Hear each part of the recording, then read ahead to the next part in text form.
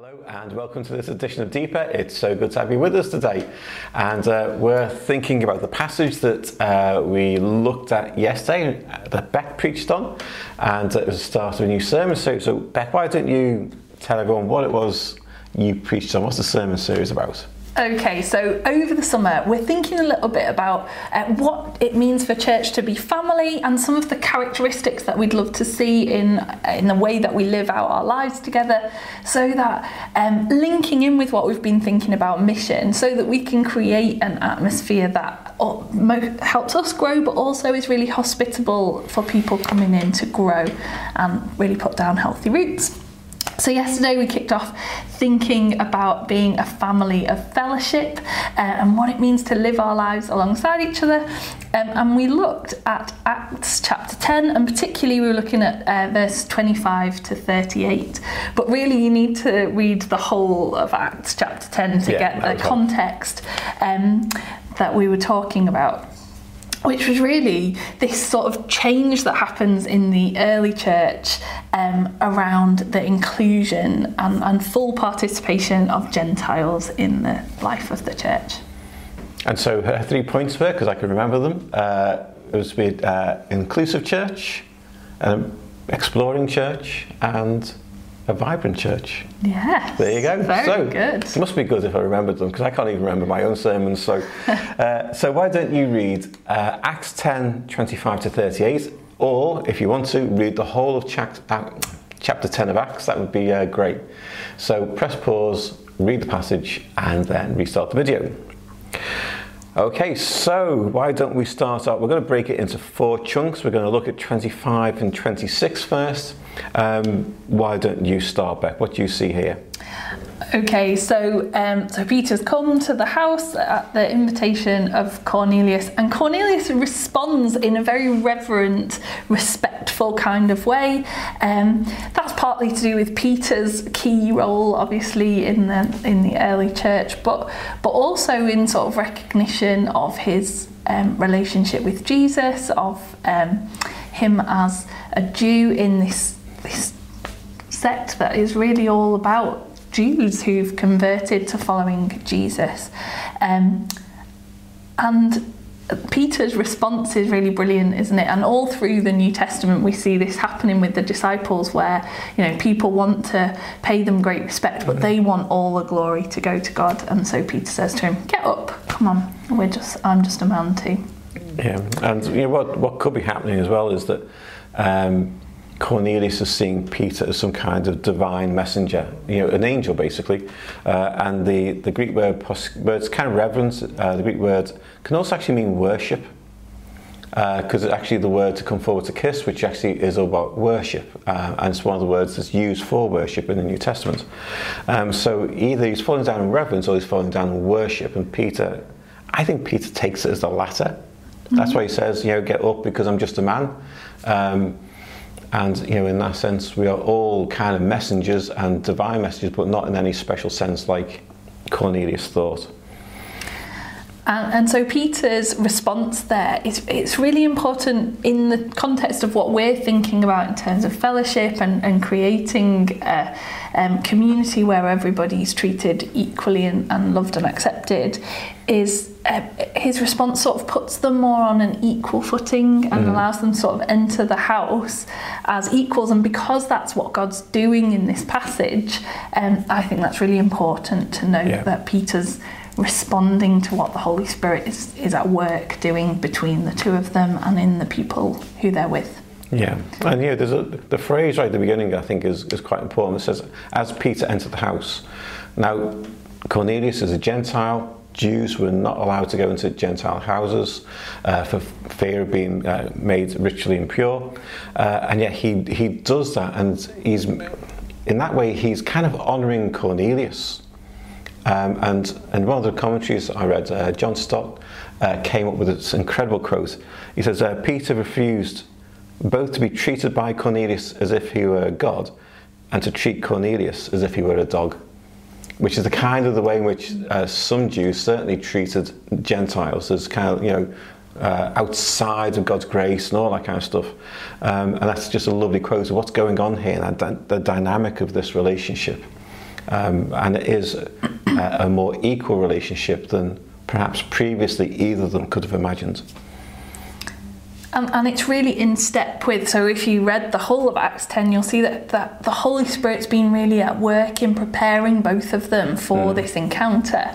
And you can really see that in the way that they greet each other, in the way that they start off interacting with each other, that they're responding to the leading of the Holy Spirit in creating this new thing that's going to be part of the church growing and moving forward. Yeah, and I love the way in which there's an element of faith here on Cornelius' part, because he sent some guys to go and get Peter and then waited, and in fact, as you'll read later on and read or before this, he invited his friends and family to come and wait as well. He didn't know Peter would come, he just expected Peter to come because, well, in some way God had spoken. And it's not like the guys that Cornelius sent could kind of call him on the mobile and say, yeah, we're on our way now, we'll be 2 days, because they didn't have them, did they? So he waits in faith for Peter to turn up. And I think that is a huge statement of what he believed God was doing at this time. And he's invited all his friends round to wait too. He's really believing that God's going to do something and that Peter's going to come, isn't he? So let's move on to the next section, which we'll look at 27 to 29. And so this is just the next step. So again, you go first. Okay, so they go into the house. There's this large gathering of people that Cornelius has invited. And Peter sort of starts off by pointing out this issue that for him as a Jew, he shouldn't normally be there. He shouldn't be being entertained in a Gentile house, but that he's interpreting this vision that God's given him of the sheep with all the unclean animals and being told not to call things unclean. He's interpreting that to be something wider, that God's doing this reinterpretation of the law. This is a really key turning point in how they're going to interact with each other as church. Because mostly people, Gentiles who wanted to follow Jesus, would have to convert to Judaism and be circumcised, and all of these things sort of unfold in the life of the church as they work out, well, what do we do to go forward? How do we include everybody in this grace that we've been shown? Absolutely. And I think, there's a number of things here that are going on that we need to try and get inside Peter's head here a little bit, I think, because Peter's been told all his life, you don't connect with Gentiles, you never go in their house. And yet, in the same way that Cornelia had an act of faith and waiting, Peter, as an act of faith, steps into the house and goes against a whole lifetime of teaching, indoctrination, and he does it because God said. And there's no kind of question here for either of them, for Peter or Cornelius. They believed truly that God had said something significant. And again, this is another quote that I came across, that this was not just simply about the conversion of Cornelius. This is about the conversion of Peter too, about his ongoing salvation and understanding of God's purposes, but also his conversion towards the world and understanding that God wants the whole world to know the salvation of Jesus.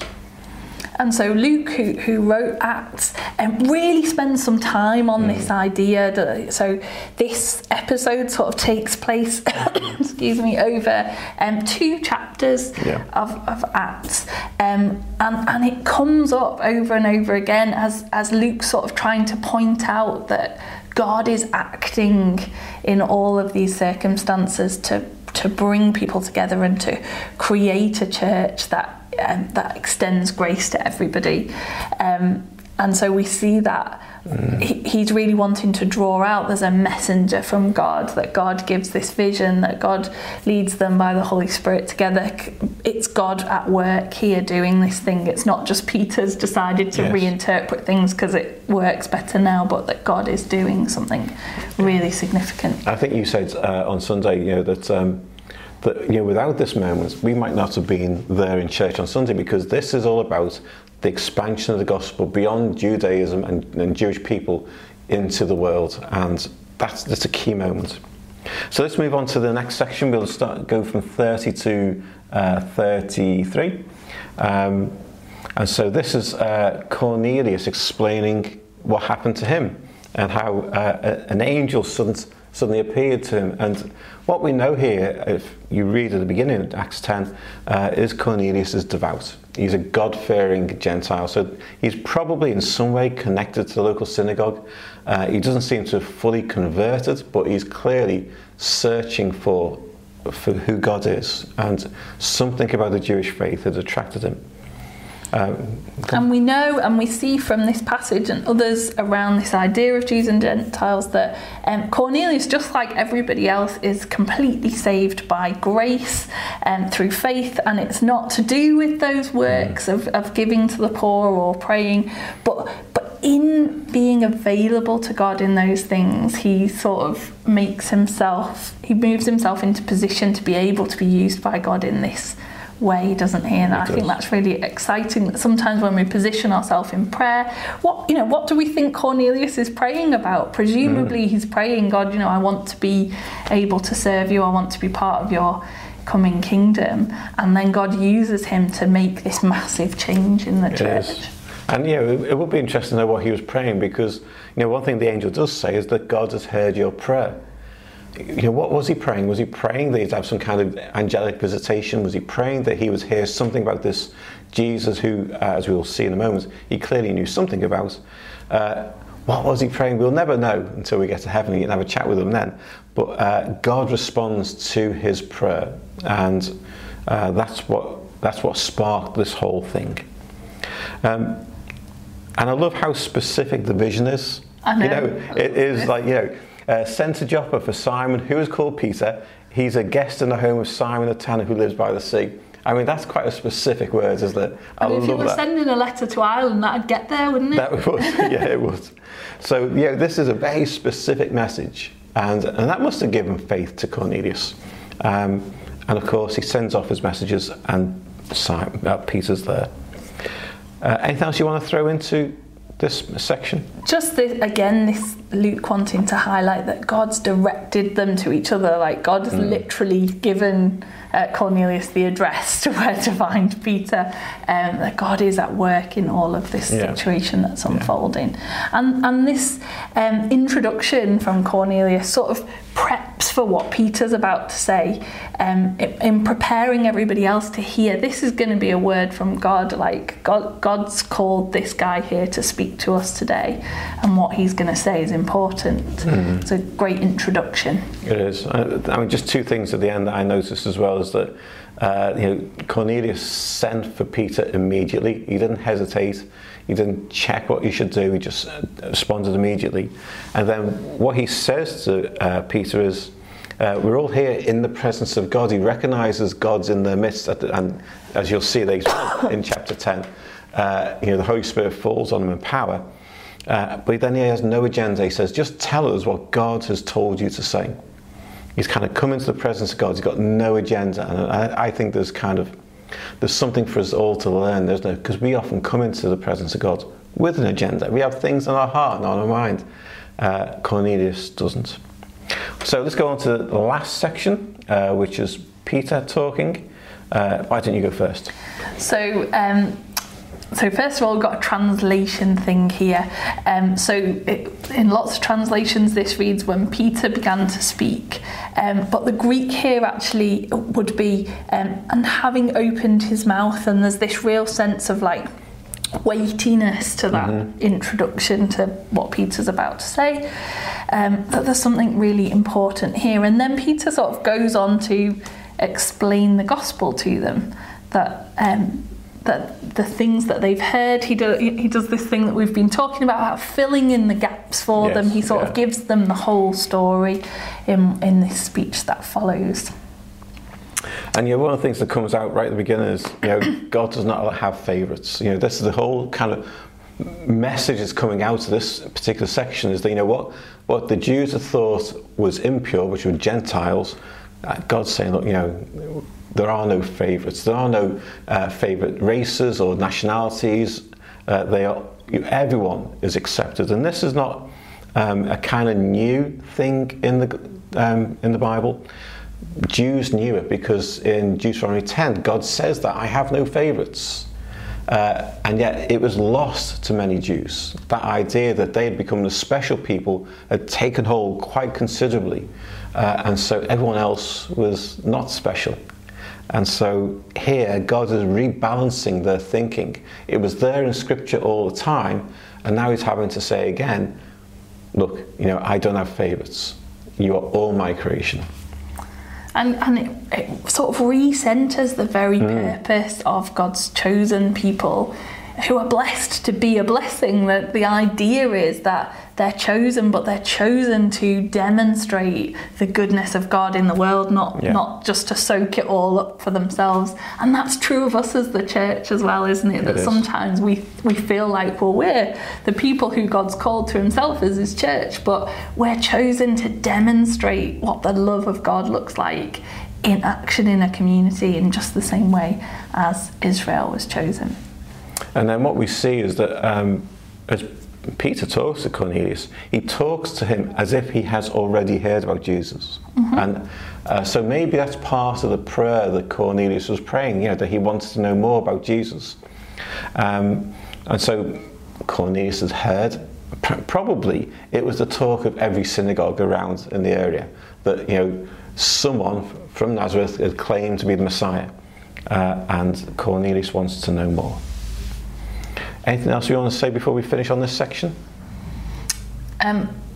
Just this thing of there not being favourites, that Peter's kind of, again, moving with the Holy Spirit here into this new chapter for the church of saying there's a purpose for all of us here, that God is doing this new old thing. He's recentering things so that the whole world can experience relationship with him. So let's move on to what does this mean to us today, and go a little bit wider. Okay, so what does all this mean for us today? This kind of really strange interaction between Peter and Cornelius and angels and all that kind of stuff. What do we learn? So Beck's going to start by sharing what she thinks she's learned, and then I'll share the things I think I've learned. Okay, so I think there's something really important about Cornelius being prayerfully available and expectant that God is going to move to include him, to allow him to be part of the church. And so I wonder, how are we making ourselves prayerfully available, and are we expectant that God will move and do things and change things in our midst? And then Peter has this vision, and he adds some interpretation to this vision, doesn't he? Because the vision is about food, but Peter sort of adds a layer to that and takes that to mean that God's speaking about this people as well, with the two instances coming together. So I wonder, who might God be speaking to us about including, and who do we maybe feel inclined to exclude or feel there are rules against, and how do we open ourselves up to God speaking and changing us? And then we've got this very gracious interaction between Cornelius and Peter, and as we said, Cornelius greets him with great reverence, and Peter says, "Get up, I'm only a man, let's enter this house as equals," and they treat each other with real honour. I wonder, do we do that when people come into our community? Do we treat people with real honour and honour their perspectives and listen carefully to what they want to say? Or do we sort of tend to feel that we've got something great to offer and not necessarily be open to listening and having equality in conversation? And we talked, when we were talking about telling your story, about how important it is that remains an equal conversation and not us giving something to somebody without being open to receive from them. And then I think for me the really key thing here is that as Peter starts to speak, he centres this whole new relationship, this whole new chapter, this thing that he senses God's doing around the gospel and around Jesus as Lord. And that is what the church is really all about, isn't it? That we're a diverse community of people, but we're gathered around the gospel and around Jesus, and that's what holds together our diversity. Yeah, absolutely. So the things that spoke to me out of this, first one was picking up on what Beck said around, God has no favourites, and neither should we. We often want to hang around with people like us. You might come to church and want to connect with those who are your friends, all those kind of things, and yet we should try and be as inclusive as possible of those who are coming to worship or those who are here to serve in some way. And so we need to think about how we're treating people who are different to us.